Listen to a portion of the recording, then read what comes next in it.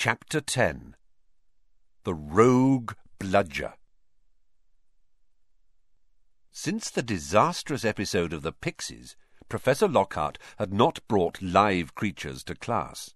Instead, he read passages from his books to them, and sometimes reenacted some of the more dramatic bits.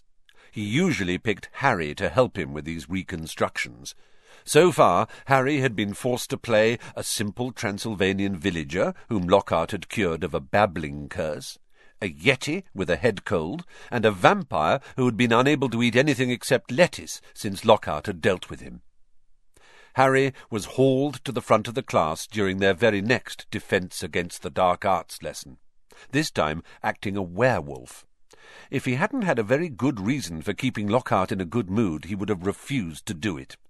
"Nice loud howl, Harry." "Exactly. And then, if you'll believe it, I pounced like this, slammed him to the floor. Thus, with one hand, I managed to hold him down. With my other, I put my wand to his throat. I then screwed up my remaining strength and performed the immensely complex Homorphous charm. He let out a piteous moan.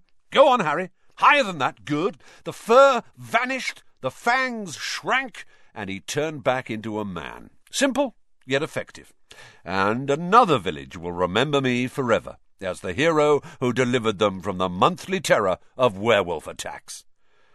The bell rang, and Lockhart got to his feet. "Homework? Compose a poem about my defeat of the Wagga Wagga werewolf. Signed copies of Magical Me to the author of the best one." The class began to leave. Harry returned to the back of the room where Ron and Hermione were waiting. "Ready?" Harry muttered. "Wait till everyone's gone," said Hermione nervously. "All right." She approached Lockhart's desk, a piece of paper clutched tightly in her hand, Harry and Ron right behind her. Professor Lockhart," Hermione stammered, "I wanted to get this book out of the library, just for background reading." She held out the piece of paper, her hand shaking slightly. But the thing is, it's in the restricted section of the library, so I need a teacher to sign for it. I'm sure it would help me understand what you say in Gadding with Ghouls about slow-acting venoms." "Ah, Gadding with Ghouls," said Lockhart, taking the note from Hermione and smiling widely at her. "Possibly my very favourite book. You enjoyed it?" "Oh, yes," said Hermione eagerly. "So clever, the way you trapped that last one with the tea strainer." "Well, I'm sure no one will mind me giving the best student in the year a little extra help," said Lockhart warmly, and he pulled out an enormous peacock quill. "Yes, nice, isn't it?" he said, misreading the revolted look on Ron's face. "I usually save it for book signings." He scrawled an enormous loopy signature on the note and handed it back to Hermione. "So, Harry," said Lockhart, while Hermione folded the note with fumbling fingers and slipped it into her bag. "Tomorrow's the first Quidditch match of the season, I believe. Gryffindor against Slytherin, is it not? I hear you're a useful player. I was a seeker too. I was asked to try for the national squad, but preferred to dedicate my life to the eradication of the dark forces. Still, if ever you feel the need for a little private training, don't hesitate to ask. Always happy to pass on my expertise to less able players." Harry made an indistinct noise in his throat and then hurried off after Ron and Hermione. "I don't believe it," he said, as the three of them examined the signature on the note. "He didn't even look at the book we wanted." "That's because he's a brainless git," said Ron. "But who cares? We've got what we needed." "He's not a brainless git," said Hermione shrilly, as they half ran towards the library. "Just because he said you were the best student in the year." They dropped their voices as they entered the muffled stillness of the library. Madame Pince, the librarian, was a thin, irritable woman who looked like an underfed vulture. "Mosty potenty potions?" she repeated suspiciously, trying to take the note from Hermione, but Hermione wouldn't let go. "I was wondering if I could keep it," she said breathlessly. "Oh, come on," said Ron, wrenching it from her grasp and thrusting it at Madame Pince. "We'll get you another autograph. Lockhart'll sign anything if it stands still long enough." Madame Pince held the note up to the light as though determined to detect a forgery, but it passed the test. She stalked away between the lofty shelves and returned several minutes later carrying a large and mouldy-looking book. Hermione put it carefully into her bag, and they left, trying not to walk too quickly or look too guilty. 5 minutes later, they were barricaded in Moaning Myrtle's out-of-order bathroom once again. Hermione had overridden Ron's objections by pointing out that it was the last place anyone in their right minds would go, so they were guaranteed some privacy. Moaning Myrtle was crying noisily in her cubicle, but they were ignoring her, and she them. Hermione opened Mosty Potenty Potions carefully, and the three of them bent over the damp-spotted pages. It was clear from a glance why it belonged in the restricted section. Some of the potions had effects almost too gruesome to think about, and there were some very unpleasant illustrations, which included a man who seemed to have been turned inside out, and a witch sprouting several extra pairs of arms out of her head. "Here it is," said Hermione excitedly, as she found the page headed "The Polyjuice Potion." It was decorated with drawings of people halfway through transforming into other people. Harry sincerely hoped the artist had imagined the looks of intense pain on their faces. "This is the most complicated potion I've ever seen," said Hermione as they scanned the recipe. "Lacewing flies, leeches, fluxweed, knot grass," she murmured, running her finger down the list of ingredients. "Well, they're easy enough. They're in the student store cupboard. We can help ourselves. Oh, look, powdered horn of a bicorn. Don't know where we're going to get that. Shredded skin of a boomslang. That'll be tricky too. And, of course, a bit of whoever we want to change into." "Excuse me," said Ron sharply. "What do you mean, a bit of whoever we're changing into? I'm drinking nothing with crab's toenails in it." Hermione continued as though she hadn't heard him.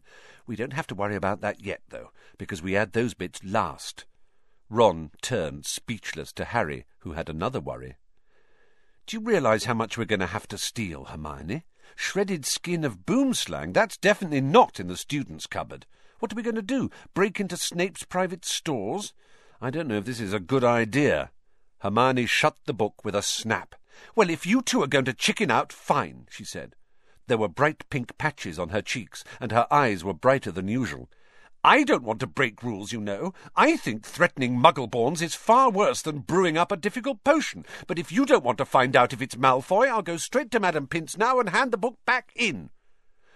"I never thought I'd see the day when you'd be persuading us to break rules," said Ron. "All right, we'll do it. But not toenails, okay?"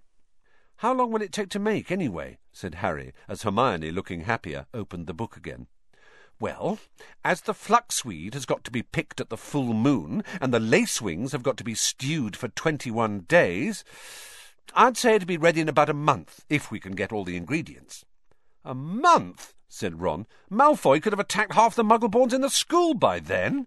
But Hermione's eyes narrowed dangerously again, and he added swiftly, "But it's the best plan we've got, so full steam ahead, I say." However, while Hermione was checking the coast was clear for them to leave the bathroom, Ron muttered to Harry, "It'll be a lot less hassle if you can just knock Malfoy off his broom tomorrow."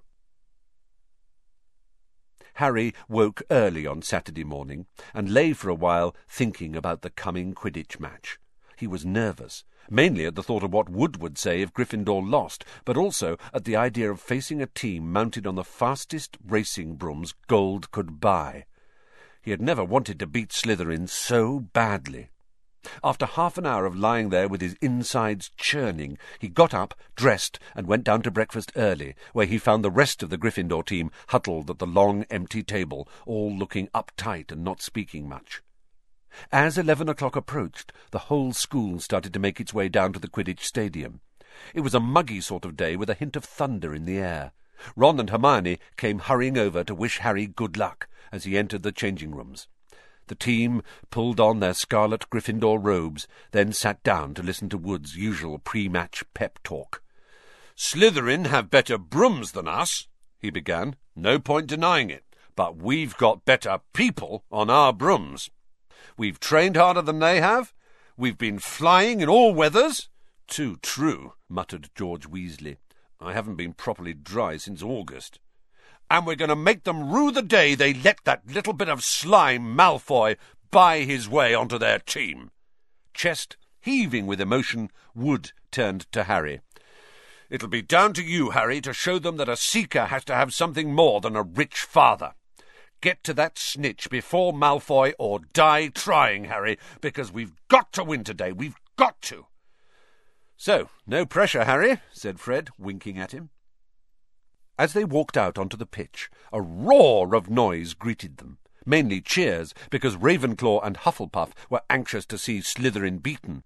But the Slytherins in the crowd made their boos and hisses heard too.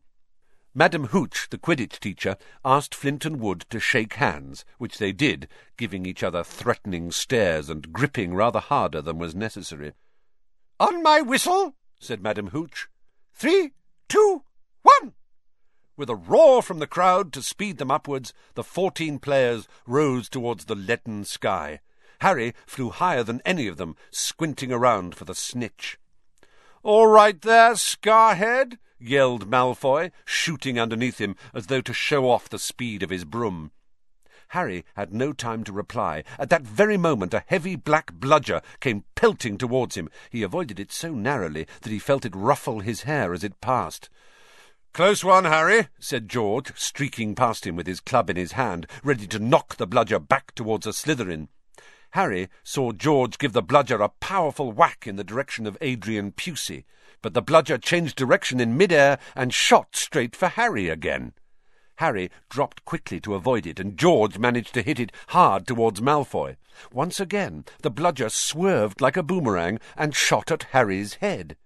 Harry put on a burst of speed and zoomed towards the other end of the pitch. He could hear the bludger whistling along behind him. What was going on? Bludgers never concentrated on one player like this. It was their job to try and unseat as many people as possible. Fred Weasley was waiting for the bludger at the other end. Harry ducked as Fred swung at the bludger with all his might. The bludger was knocked off course. "That's done it!" Fred yelled happily. But he was wrong. As though it was magnetically attracted towards Harry, the bludger pelted after him once more, and Harry was forced to fly off at full speed. It had started to rain. Harry felt heavy drops fall onto his face, splattering onto his glasses. He didn't have a clue what was going on in the rest of the game until he heard Lee Jordan, who was commentating, say, "Slytherin lead 60 points to 0.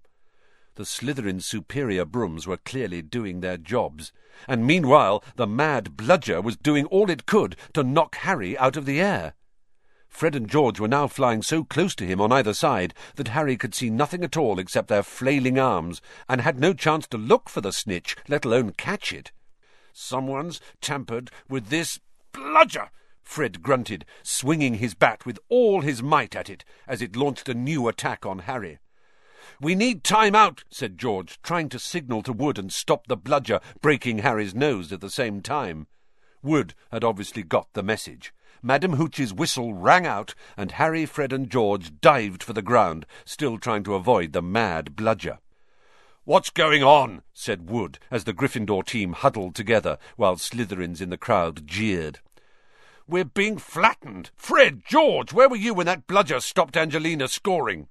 "We were 20 feet above her, stopping the other bludger murdering Harry, Oliver," said George angrily. "Someone's fixed it. It won't leave Harry alone. It hasn't gone for anyone else all game. The Slytherins must have done something to it."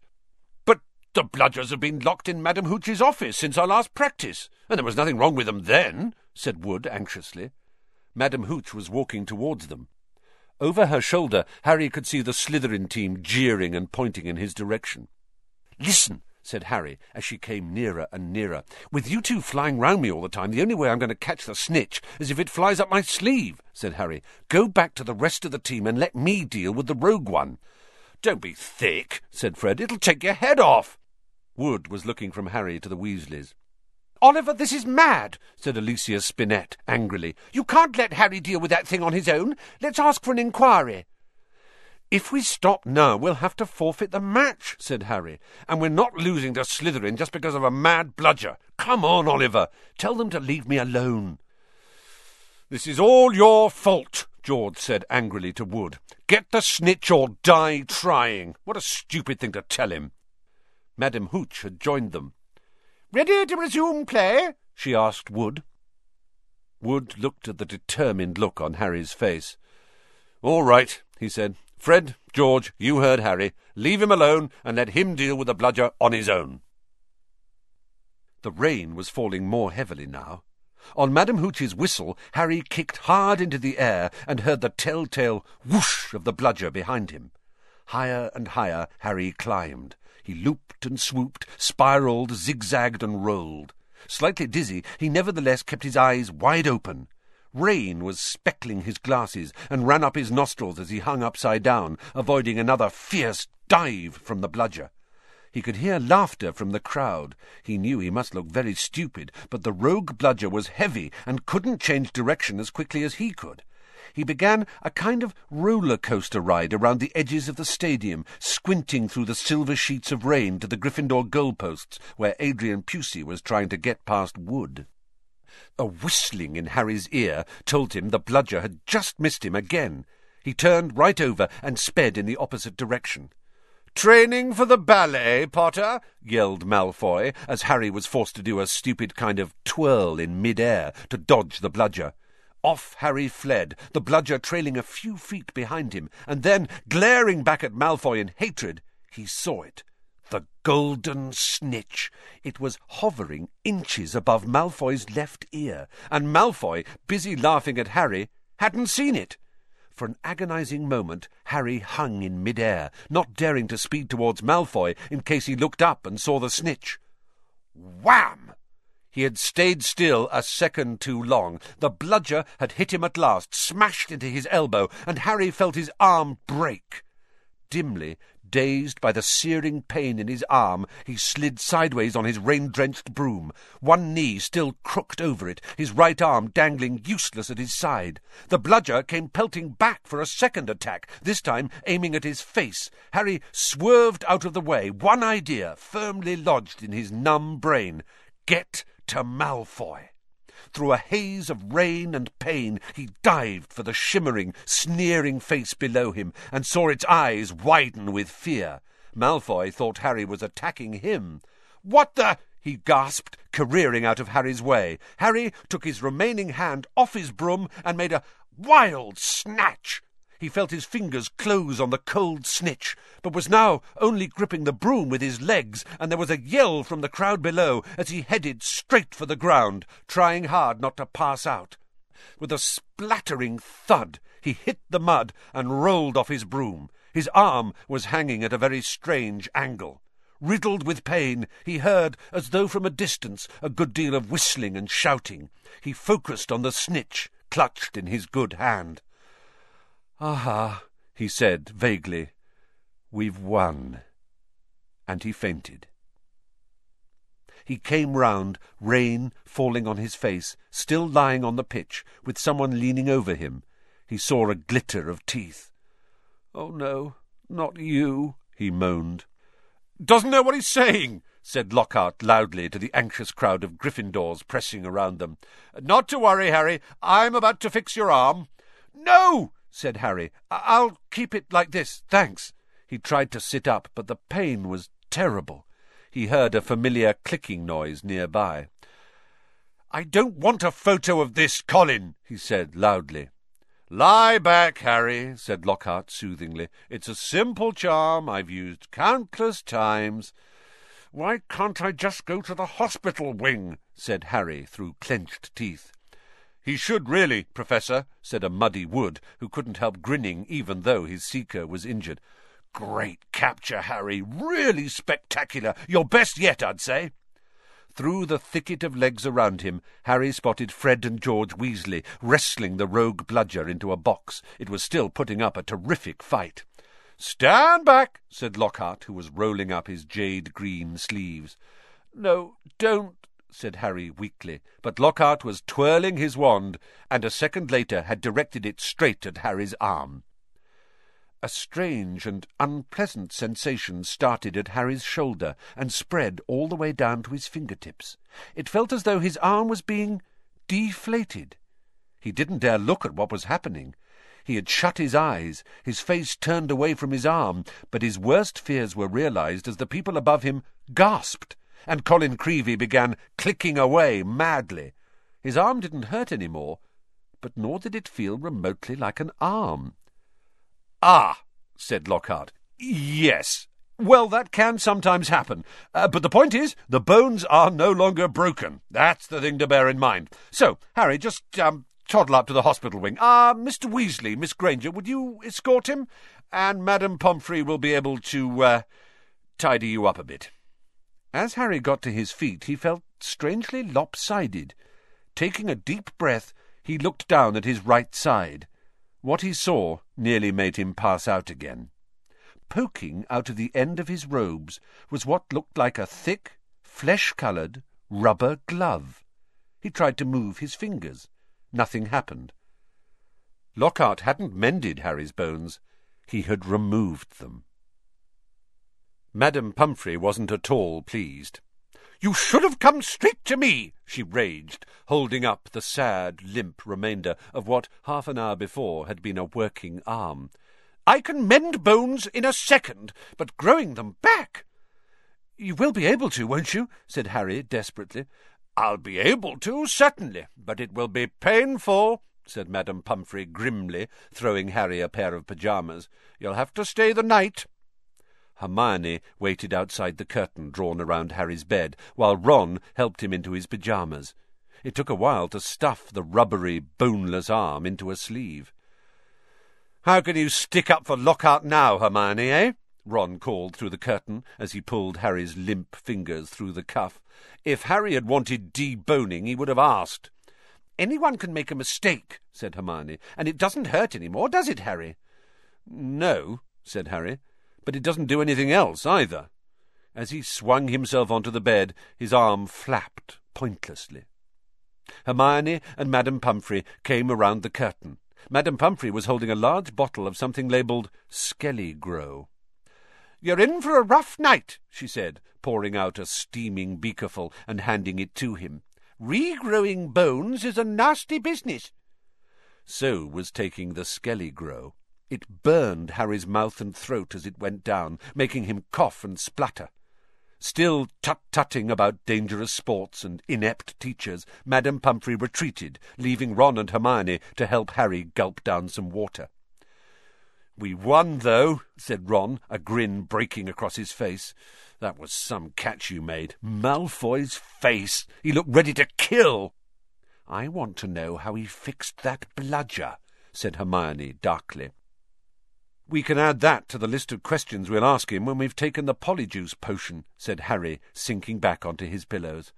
"I hope it tastes better than this stuff." "If it's got bits of Slytherins in it, you've got to be joking," said Ron. The door of the hospital wing burst open at that moment. Filthy and soaking wet, the rest of the Gryffindor team had arrived to see Harry. "Unbelievable flying, Harry," said George. "I've just seen Marcus Flint yelling at Malfoy, something about having the snitch on top of his head and not noticing. Malfoy didn't seem too happy." They had brought cakes, sweets, and bottles of pumpkin juice. They gathered around Harry's bed and were just getting started on what promised to be a good party when Madame Pomfrey came storming over, shouting, "This boy needs rest. He's got 33 bones to regrow. Out! Out!" And Harry was left alone, with nothing to distract him from the stabbing pains in his limp arm. Hours and hours later, Harry woke quite suddenly in the pitch blackness and gave a small yelp of pain. His arm now felt full of large splinters. For a second he thought it was that which had woken him. Then, with a thrill of horror, he realized that someone was sponging his forehead in the dark. "Get off!" he said loudly, and then, "Dobby!" The house elf's goggling tennis-ball eyes were peering at Harry through the darkness. A single tear was running down his long, pointed nose. "Harry Potter came back to school," he whispered miserably. "Dobby warned and warned Harry Potter. Ah, sir, why didn't you heed Dobby? Why didn't Harry Potter go back home when he missed the train?" Harry heaved himself up on his pillows and pushed Dobby's sponge away. "What are you doing here?" he said. "And how did you know I missed the train?" Dobby's lip trembled, and Harry was seized by a sudden suspicion. "It was you," he said slowly. "You stopped the barrier letting us through." "Indeed, "Yes, sir," said Dobby, nodding his head vigorously, ears flapping. "Dobby hid and watched for Harry Potter and sealed the gateway, and Dobby had to iron his hands afterwards." He showed Harry 10 long, bandaged fingers. "But Dobby didn't care, sir, for he thought Harry Potter was safe, and never did Dobby dream that Harry Potter would get to school another way." He was rocking backwards and forwards, shaking his ugly head.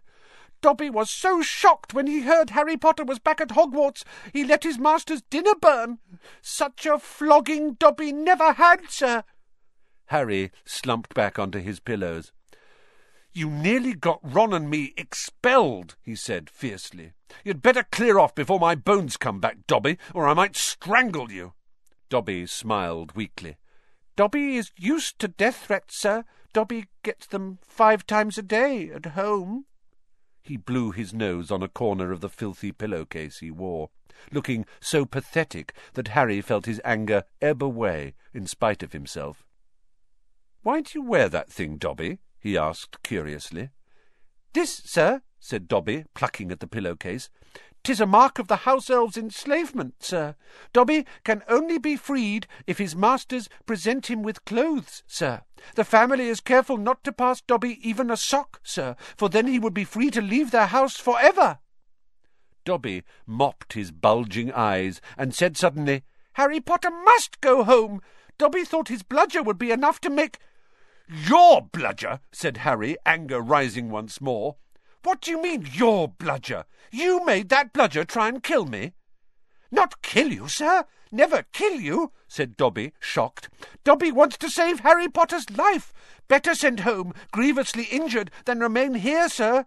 Dobby only wanted Harry Potter hurt enough to be sent home." "Oh, is that all?" said Harry angrily. "I don't suppose you're going to tell me why you want to be sent home in pieces?" "Ah, if Harry Potter only knew!" Dobby groaned, more tears dripping onto his ragged pillowcase. "If he knew what he means to us, to the lowly, the enslaved, us dregs of the magical world. Dobby remembers how it was when he who must not be named was at the height of his powers, sir. We house elves were treated like vermin, sir. Of course, Dobby is still treated like that, sir," he admitted, drying his face on the pillowcase. "But mostly, sir, life has improved for my kind since you triumphed over he who must not be named. Harry Potter survived, and the Dark Lord's power was broken, and it was a new dawn, sir, and Harry Potter shone like a beacon of hope for those of us who thought the dark days would never end, sir. And now, at Hogwarts, terrible things are to happen, are perhaps happening already, and Dobby cannot let Harry Potter stay here, now that history is to repeat itself, now that the Chamber of Secrets is open once more." Dobby froze, horror-struck, then grabbed Harry's water jug from his bedside table and cracked it over his own head, toppling out of sight. A second later he crawled back onto the bed, cross-eyed, muttering, "Bad Dobby, very bad Dobby." "So there is a Chamber of Secrets," Harry whispered. "And did you say it's been opened before? Tell me, Dobby." He seized the elf's bony wrist as Dobby's hand inched towards the water jug. "But I'm not Muggle-born. How can I be in danger from the chamber?" "Ah, sir, ask no more of poor Dobby," stammered the elf, his eyes huge in the dark. "Dark deeds are planned in this place, but Harry Potter must not be here when they happen. Go home, Harry Potter, go home. Harry Potter must not meddle in this, sir. 'Tis too dangerous." "Who is it, Dobby?" Harry said, keeping a firm hold on Dobby's wrist to stop him hitting himself with the water jug again. "Who's opened it? Who opened it last time?" "Dobby can't, sir, Dobby can't. Dobby mustn't tell," squealed the elf. "Go home, Harry Potter, go home." "I'm not going anywhere," said Harry fiercely. "One of my best friends is Muggle-born. She'll be the first in line if the chamber really has been opened." "Harry Potter risks his own life for his friends," moaned Dobby in a kind of miserable ecstasy. "So noble, so valiant, but he must save himself, he must. Harry Potter must not—" Dobby suddenly froze, his bat ears quivering. Harry heard it too. There were footsteps coming down the passageway outside. "Dobby must go," breathed the elf, terrified. There was a loud crack, and Harry's fist was suddenly clenched on thin air. He slumped back into bed, his eyes on the dark doorway to the hospital wing as the footsteps drew nearer. Next moment, Dumbledore was backing into the dormitory, wearing a long woolly dressing-gown and a nightcap. He was carrying one end of what looked like a statue. Professor McGonagall appeared a second later, carrying its feet. Together they heaved it onto a bed. "Get Madame Pomfrey," whispered Dumbledore, and Professor McGonagall hurried past the end of Harry's bed, out of sight. Harry lay quite still, pretending to be asleep. He heard urgent voices, and then Professor McGonagall swept back into view, closely followed by Madame Pomfrey, who was pulling a cardigan on over her nightdress. He heard a sharp intake of breath. "What happened?" Madame Pomfrey whispered to Dumbledore, bending over the statue on the bed. "Another attack," said Dumbledore. "Minerva found him on the stairs." "There was a bunch of grapes next to him," said Professor McGonagall. "We think he was trying to sneak up here to visit Potter." Harry's stomach gave a horrible lurch. Slowly and carefully he raised himself a few inches so he could look at the statue on the bed.